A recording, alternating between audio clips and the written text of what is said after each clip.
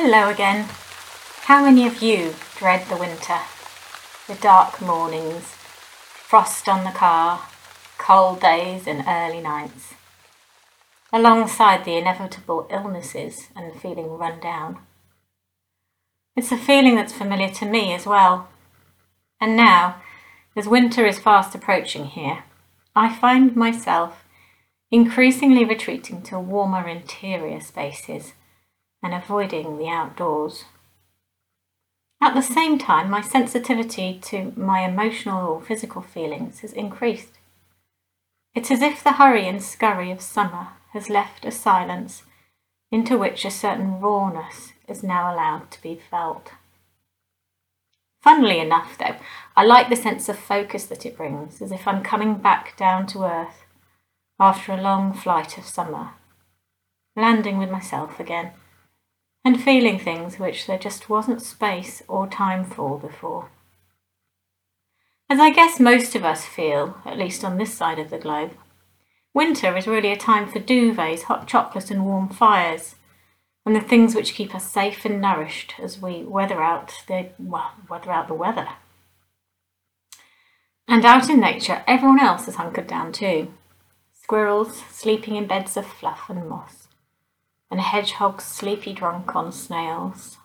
And the snails that haven't been eaten bury themselves under leaves and in rock gaps. Did you know that they can also hibernate in summer? They do this if there's a danger of them losing so much moisture. Snails are interesting in that managing their own vulnerabilities has been central to their survival. Their evolution has only really been possible due to adapting, rather than resigning themselves to the fact that they are slow and have a body which other creatures like to snack on. The snail shell contains the gentle body of the snail, and their ability to hibernate has helped them to stay alive, literally. Now, I wonder what lesson that can give to us. Well, I have wondered now about changing my view of winter, and perhaps coming to terms with the idea of human hibernation, which may seem like a bit of a romantic idea.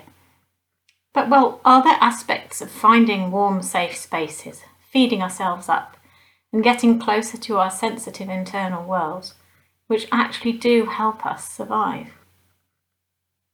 My view on things is that a contained, safe space where we can relax and be ourselves, perhaps loosen tensions in our mind and body, can help prepare ourselves for facing the exuberance of spring and summer again.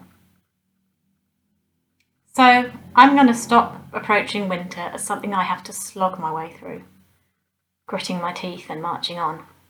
Because, well, everything outside, including the biting wind and frost, is telling me to wrap up, to take care of myself, find protection, build up some fat layers, and seek out warmth and light in enclosed spaces. I've been doing this the last year or two, and I certainly have seen some changes. What changes might you notice if you focus more on self-care in winter?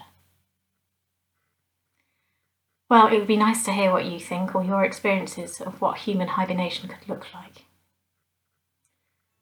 But in the meantime, I wish you warm, festive wishes for a winter of well-being.